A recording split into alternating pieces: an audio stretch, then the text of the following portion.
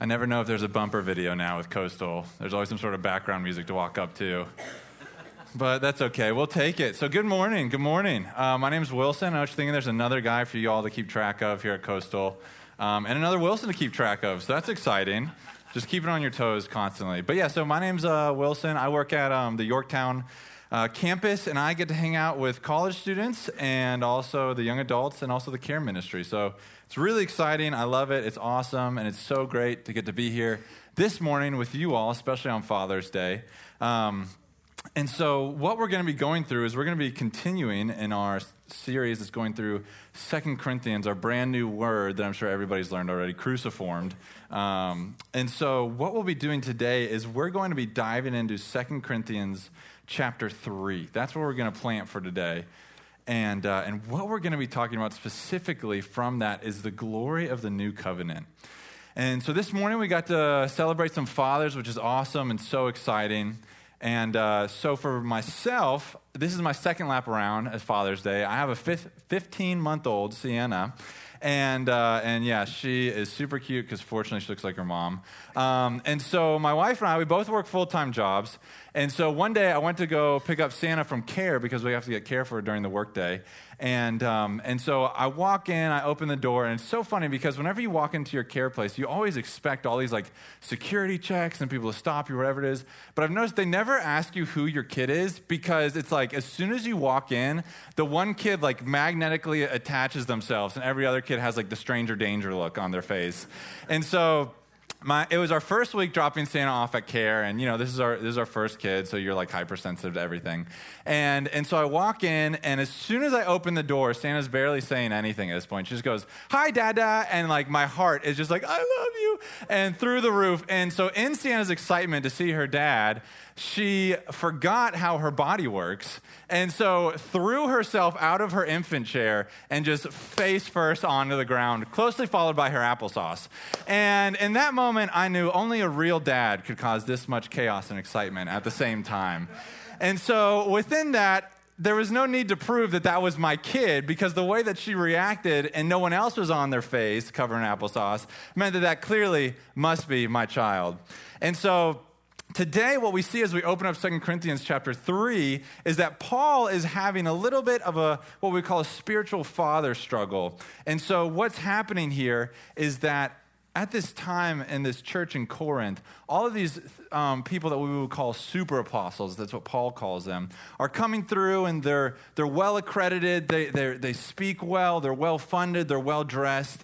And as they come through and they're teaching, right, they're saying, you know what, you guys were started by Paul, but Paul doesn't have any of our accreditations. He's not well-funded like we are. He's not well-spoken like we are. And so Paul starts off this chapter 3, like this. He says, "Are we beginning to commend ourselves again, or do we need, like some people, letters of recommendation to you or from you?"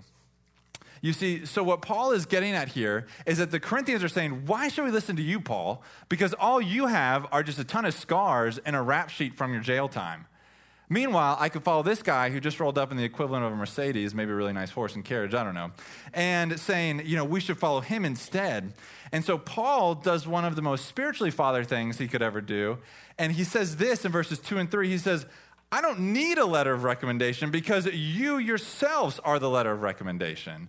You're showing it. He says, you've been written on our hearts to be known and read by all.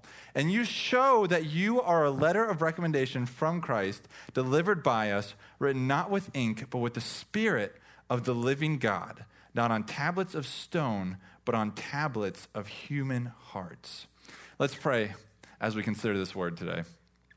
Lord, thank you so much for this opportunity to get to open your word. Thank you for the people who have come here this morning.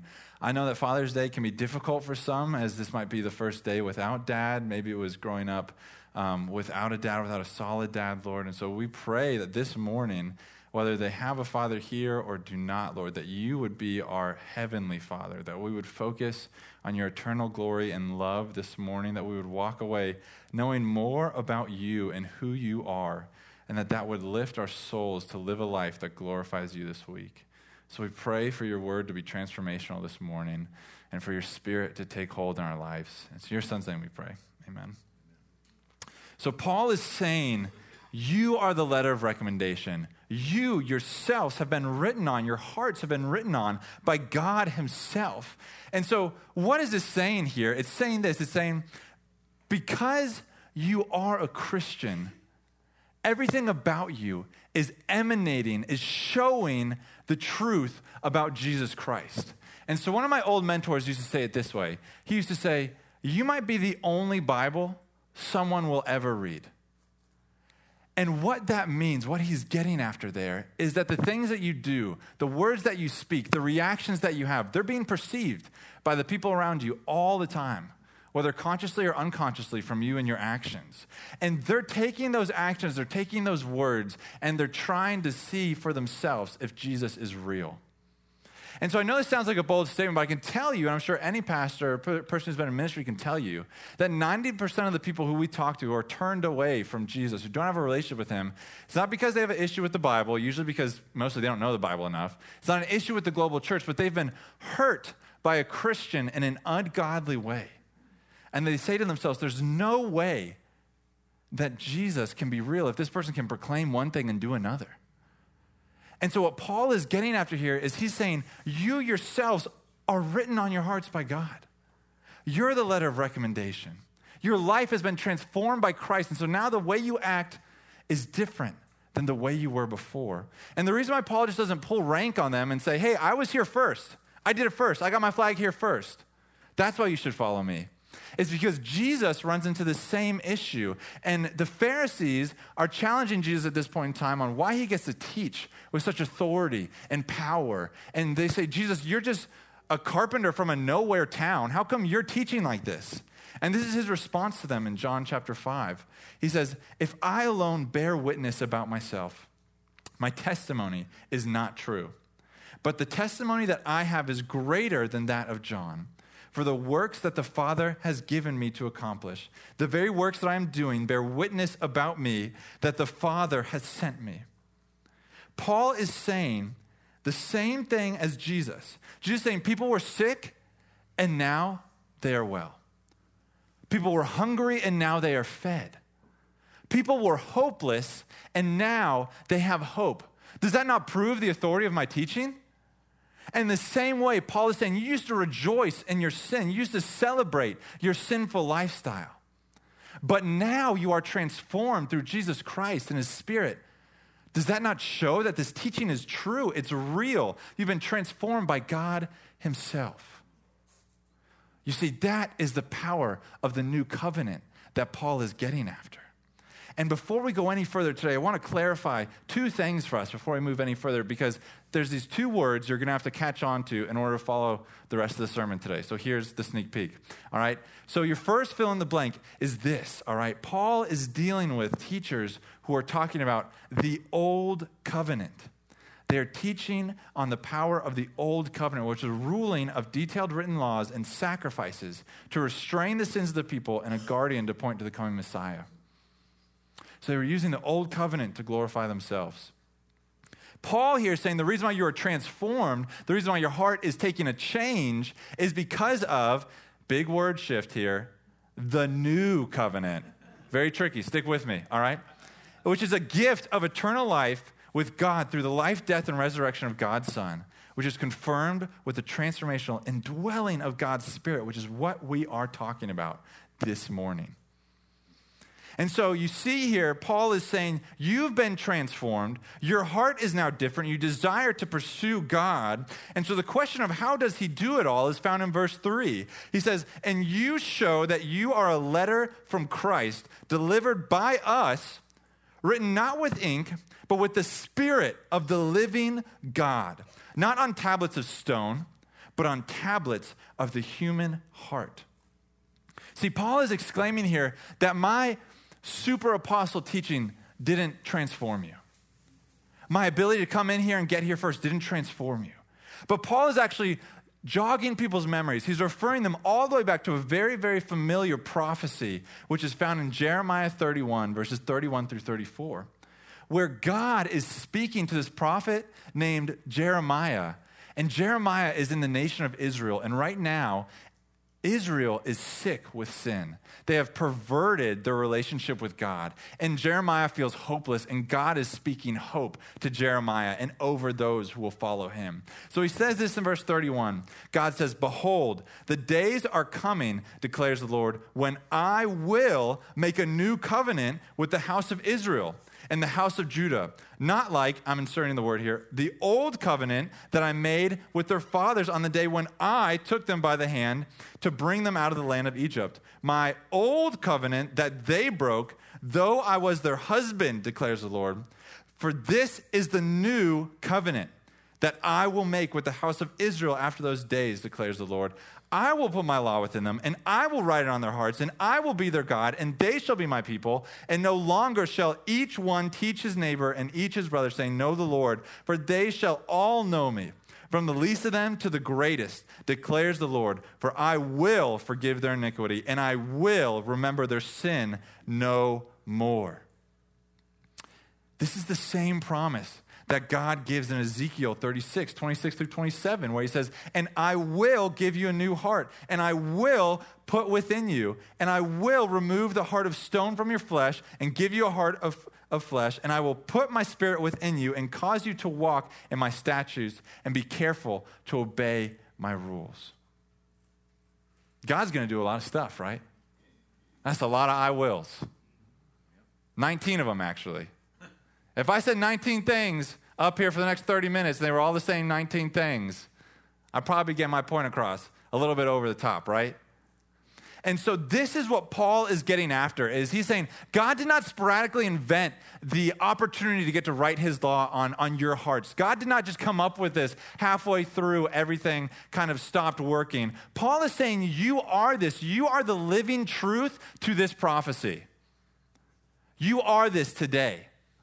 That Jesus Christ has radically transformed your hearts from the inside out by writing on your souls, giving you the Holy Spirit so that your life can be transformed. And that's why he says this in these 3 verses. What he's getting after is that you have been transformed in order to testify. Because once you've been touched by Jesus Christ and his Spirit, there is no going back. You have been transformed in order to testify. And so he goes on to say this in verses 4 through 6. He says, "Such is the confidence that we have through Christ towards God. Not that we are sufficient in ourselves to claim anything as coming from us, but our sufficiency is from God, who has made us sufficient to be ministers of a new covenant, not of the letter, but of the Spirit. For the letter kills, but the Spirit gives life." Now, I know this seems like a tough transition, almost like he's chopping this in half, but we have to remember, Paul is writing this all as one giant long letter, all right? He's not taking a week, coming back, assigning chapters and verses. This is all one letter that he's written to this church. And so when he's talking about being sufficient for these different types of things, he's referring back to chapter 2, which we got to learn about last week, where he says, "For we are the aroma of Christ, of God, among those who are being saved and among those who are perishing. To one a fragrance from death to death, and to the other a fragrance from life to life. Who is sufficient for these things?" See, this is a heavy calling, to be the aroma of life that honestly a lot of Christians get nervous about. When we talk to Christians about, do you have confidence to share the gospel? Most of them say, not really. I'm like, you've been here for 20 years, man. What else is it going to take, right? But what he's saying here, right, is like this. Let me put it this way. When you go to a restaurant, why do you go to a restaurant? To eat, right? Yeah, good job. We all have the same answer, right? We go to a restaurant to eat, hopefully eat good food. And so when you go to a restaurant, the thing that's going to get you to come back, the thing that's going to get all the awards, that's going to get all the attention is the chef, right? You can go to a restaurant and have a great waiter and a horrible chef. You're never going to go back to that restaurant, right? But you can go to a restaurant and have an okay waiter with amazing food, and you'll drop $100, right? What Paul is saying here is you're not the chef. You're not the creator. Your job is through the Holy Spirit, because of Jesus, you're called to be the waiter. Because God has designed this amazing rescue plan for our souls.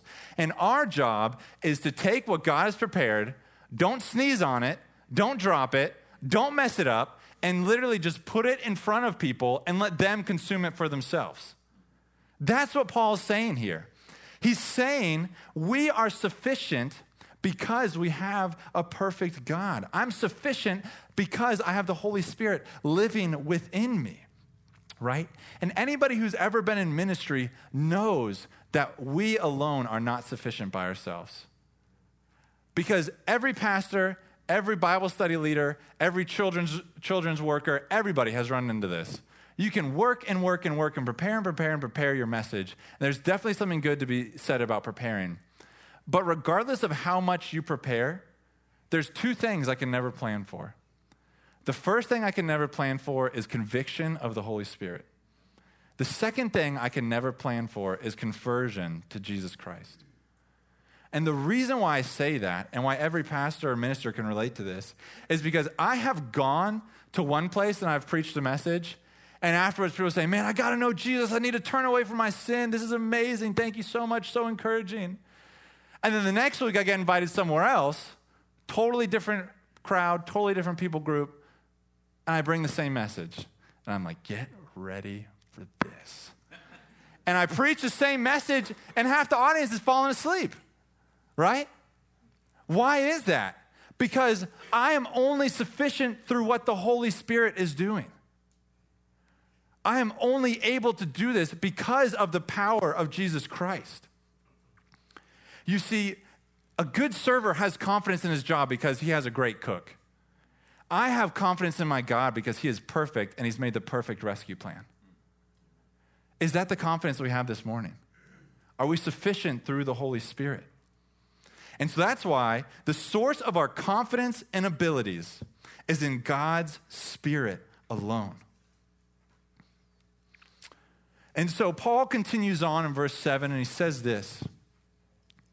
He says, now, if the ministry of death, carved in letters on stone, came with such glory that the Israelites could not gaze at Moses' face because of its glory, which was being brought to an end.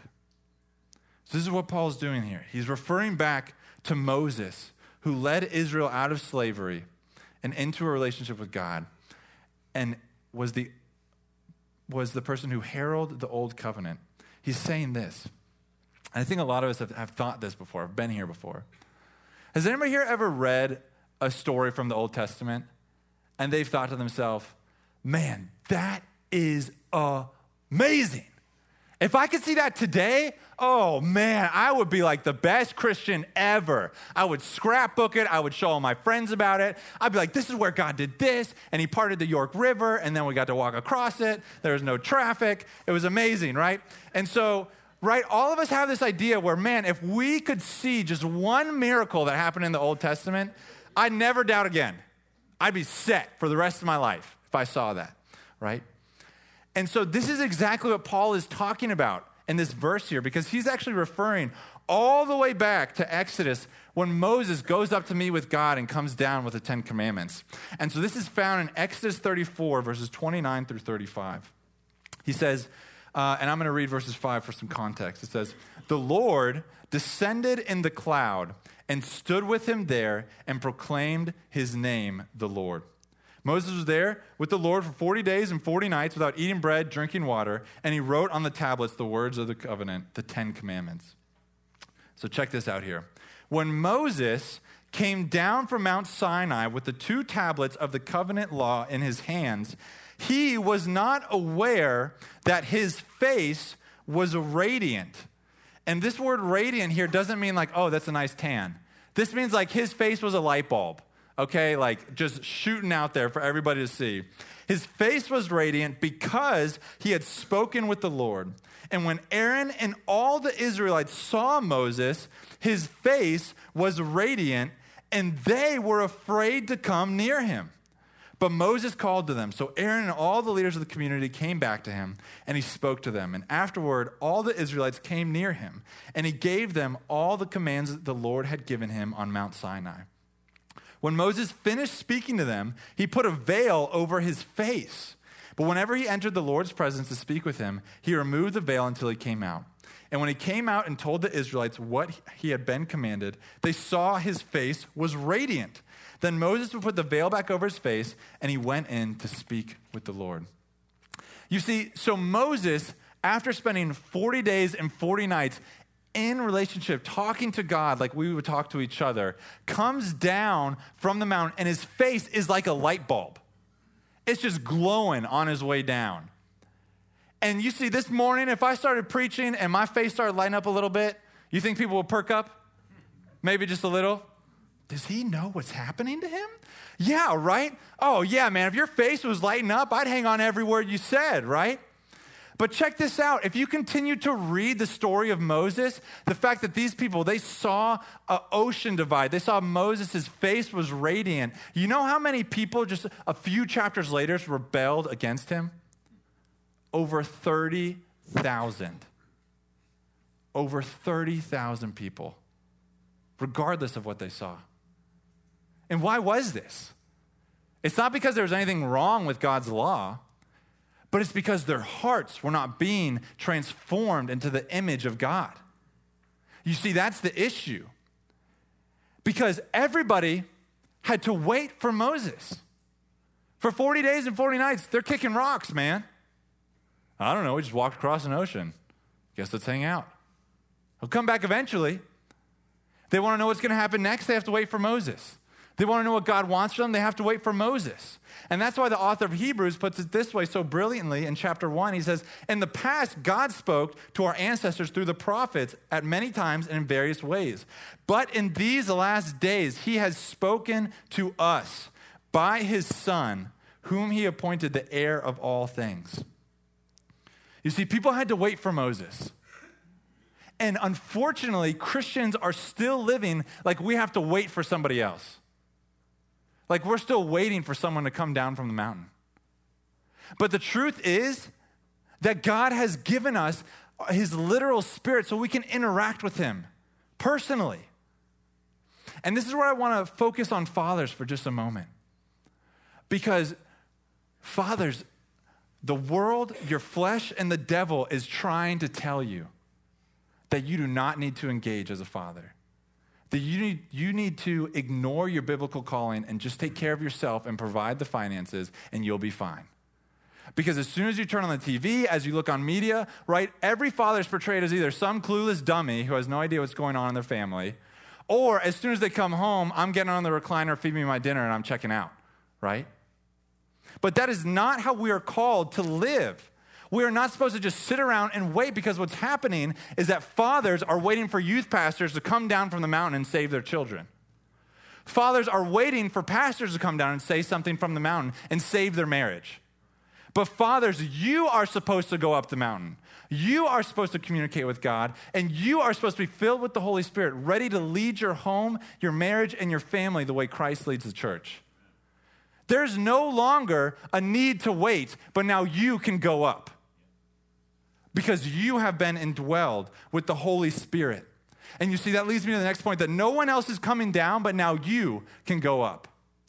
You can communicate with God personally because he has touched your spirit. This is the glory of the new covenant. This is the power of the new covenant. That you can interact with the God of the universe because Jesus Christ has given us his Holy Spirit. There's no need to wait. There's no need to wait. And this is why new is better. Every salesman tries to tell you new is better, right? It's more money, but new is better. Trust me, right? Until you drive off the lot and then you shouldn't have trusted him. But anyways, right? He's saying new is better. That's what we're saying here, because in verses 8 through 11, Paul continues like this. Will not the ministry of the Spirit have even more glory? For if there was glory in the ministry of condemnation, the ministry of righteousness must far exceed it in glory. Indeed, in this case, what once had glory has come to have no glory at all, because of the glory that surpasses it. For if what was being brought to an end came with glory, much more will what is permanent have glory. You see, Paul is saying that in every single way, the new covenant has more glory. In every single way, the new covenant is better than the old covenant because it's no longer just one person leading the group. It's no longer one person saying, follow me, everybody. But now every single one of us can interact with the God of the universe. And you see, what's amazing is that the power of the new covenant is made possible through Christ, which we're going to see in Matthew 17. So as we read Matthew 17, we're going to read about the Mount of Transfiguration. As I read this, I want you all to think about what we just read about Moses on Mount Sinai, because we're going to draw a parallel between the two of them. So think about what we just read with Moses as we open up Matthew 17. It says this, Jesus took with him Peter and James and John, his brother, and led them up a high mountain by themselves. And he, being Jesus, was transfigured before them, and his face shone like the sun, and his clothes became white as light. And behold, there appeared to them Moses and Elijah talking with them. And Peter said to Jesus, Lord, it is good that we are here. If you wish, I will make 3 tents here, one for you, one for Moses, and one for Elijah. He was still speaking when, behold, a bright cloud overshadowed them. And a voice from the cloud said, this is my beloved Son, with whom I am well pleased. Listen to him. When the disciples heard this, they fell on their faces and were terrified. But Jesus came and touched them. He said, rise and have no fear. And when they lifted up their eyes, they saw no one but Jesus only. You see, this is why new is better.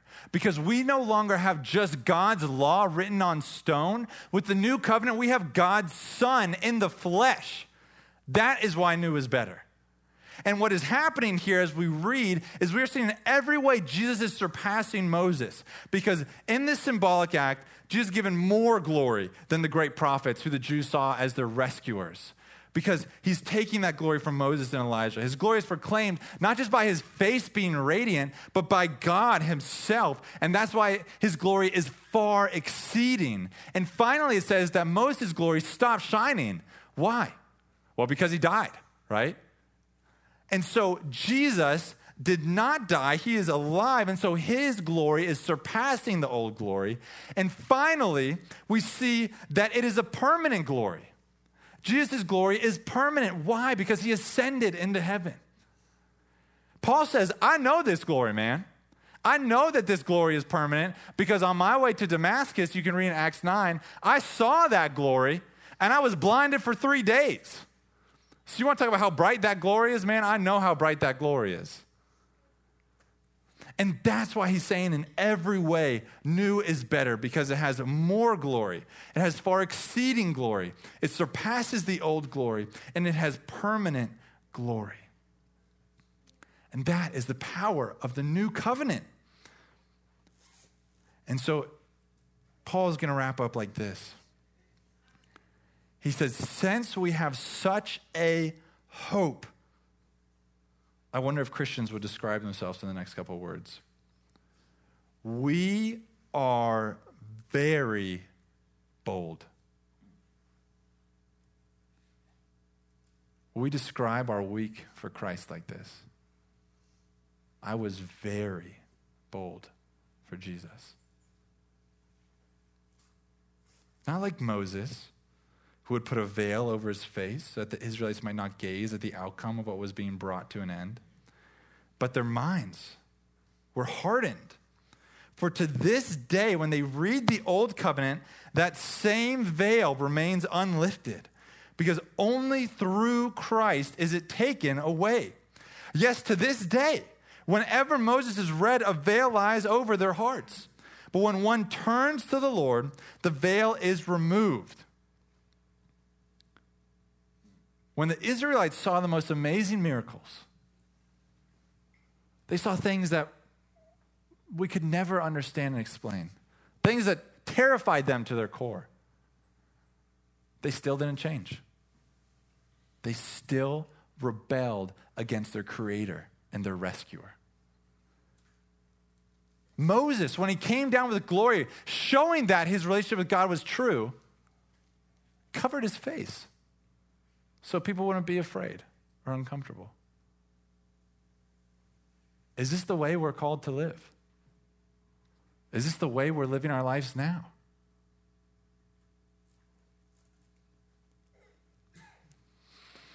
You see, because what I understand in this passage is Paul's giving us three options. Paul is saying, are you trying to pursue Christ with a cover over your face so no one knows you and you barely know anybody? Are you lost? Maybe you have no idea what we're talking about this morning. That's okay. We're so happy you're here. Or are you bold for the gospel and good news of Jesus Christ? Because this hope that he's talking about is laid out for us in the next chapter in verse 4, where he says, the hope is that the light of the gospel of the glory of Christ is the image of God. And that point that he's making is that a light cannot be hidden. You can't hide a light. Think about your actions this week. Would you describe them as very bold? Did you go into your house and did you actually make your family sit down and eat dinner together and talk about their days and be involved? When you said you were going to pray for somebody, did you actually do it in that moment? Or did you just give them false hope and you forgot as soon as you got in your car? When your coworkers were talking about that one other coworker, did you laugh along? Or did you take a stand for Jesus? Did you get up? Did you go up the mountain and meet with God? Did you plead for your salvation and for God's guiding grace? Did you pray over your children? Did you lead your family? And that's why in Matthew 5, Jesus says this, you are the light of the world. A city set on a hill cannot be hidden, nor do people light a lamp and put it under a basket, but on a stand, and it gives light to all in the house. In the same way, let your light shine before others, so that they may see your good works and give glory to your Father who is in heaven. You are called to be the permanent, radiating glory of Jesus Christ on this earth. You are called to be sufficient ministers because of the power of the Holy Spirit. You were transformed in order to testify. You were called to serve the good news to people and simply put it in front of them. You were called to live your life so that every day you put your arms out and you say, Daddy. And if you fall on your face in the process, that's okay. Because God will pick you up. Because with the new covenant, your sins are forgiven. I will remember them no more. And so you see, if you don't live your life this way, if you live your life as a Christian with a veil over your face so no one sees you, and you only remove your veil on Sundays, or you only remove your veil when you're praying to God in your house before you fall asleep, you'll drive yourself crazy. You really will. Or you'll end up so hard-minded that you think that this new covenant doesn't do anything. And so you have to ask yourself, today, am I going to stop hiding? Will I be very bold this week in my household for Jesus Christ? Will I do it? And finally, if you're here this morning and maybe you don't know what we're talking about, maybe this has all been a little bit of a mystery, I want to give you some encouragement because Paul gives you encouragement right here too. He says the only way for this veil to be lifted is only through Jesus Christ. And when one turns to the Lord, the veil is removed. You see, I want to focus on this part right here. He says, when one turns to the Lord. You see, because so often we want certain answers before we turn to the Lord. We want certain insight before we turn to the Lord. I need to know X, Y, Z, God, before I'm going to give you me. You got a veil over your face. You're not going to see it. He could put it right in front of you. But you have to turn to Jesus first, and then he will remove the veil. That's the good news of Jesus Christ, that God has a design for your life that is perfect and that is holy and that is wonderful. But the problem is that we thought we were sufficient within ourselves, and so we went away from God's design. And every time we go away from God's design, that's called sin, and we're all sick with it. And we are broken in our sin. But God did not leave us in our sin. That's why he sent. That's why we read about Jesus Christ coming to this earth, being fully God, being fully man, taking sin and death on the cross, that punishment, and he wrestled sin, and he grabbed death, and he went into the grave, and 3 days later, only Jesus came out, but sin and death stayed in there. And because of that, now, if you turn to Jesus, that's it. That's the only word that's used. Just turn, because it really is that simple. If you turn to Jesus away from your sin, believe in the promises that he gave, that his design is to dwell with you for all eternity, then we can recover from our sinful lifestyle and we can pursue God's design. That's the glory of the new covenant today. And he finishes with this. Now the Lord is the Spirit, and when the Spirit of the Lord is, there is freedom. And we all, with unveiled faces, beholding the glory of the Lord, are being transformed into the same image from one degree of glory to another. For this comes from the Lord who is the Spirit. That word is so unique. It's a word that we're familiar with in America. Freedom. Freedom. Something we have and something we also take for granted, right? How often do we take for granted our freedom in the Lord? Have you taken for granted the fact that God sent his Son to save you? Or do you want to start realizing today the freedom that you have? That no one else has to come down from this mountain. That we don't have to wait for anybody else to tell us how to move. But because of God's Spirit and his word, we can pursue after him in a bold relationship with confidence so that when we look back on our week, we can be proud of what we did. We don't have to just say, thank goodness that week is over again. That is the freedom that we hold. And when you do that, you will be transformed into the image of Jesus. You will be transformed so that your heart, your life, your words, your marriage, your home, everything about it, people will notice. Because you're not hiding. There's no veil over your face. Instead, you're rejoicing in the promises of Jesus Christ. And so my hope, my encouragement to you is live that way this week. It's there. There's nothing else holding us back because Jesus is sufficient for that. My challenge for you this week is that if you're still waiting for something to happen or someone to happen, I hope you see it's already here. It's already here. And you can start pursuing Christ. You can start living and transforming from one degree of glory to another because our promise is permanent. There's no end to it. Our promise is permanent. I'll close with this thought. I want you to think about what we saw with Moses and then Jesus on the Mount of Transfiguration. And finally, this is John seeing Jesus one more time on this earth, the same John who saw Jesus on the Mount of Transfiguration. John says, I saw one like a son of man. His eyes were like a flame of fire, and his face was like the sun shining in full strength. And when I saw him, I fell at his feet terrified. But he laid his hand on me. He said, don't be afraid. I'm the first and the last, the living one. I died, and behold, I'm alive forevermore. I have the keys to death. That is why the new covenant has glory, because it is permanent and everlasting. Let's pray. Lord, thank you so much for this time today, the opportunity to read your word and see that your new covenant is amazing. The power that it possesses is overwhelming. Lord, I pray that this morning people will be challenged to know you more. I pray that as we sing this last song that we would rejoice and worship in the fact that you've saved us from our sin. We don't have to be sick with it anymore. And Lord, I pray for the one who is uncomfortable right now, who is just thinking about walking out those doors, that they wouldn't do it, that they would stop and have a conversation. They would say something before they leave. And Lord, we pray that you would be glorified in everything. It's your son's name we pray. Amen.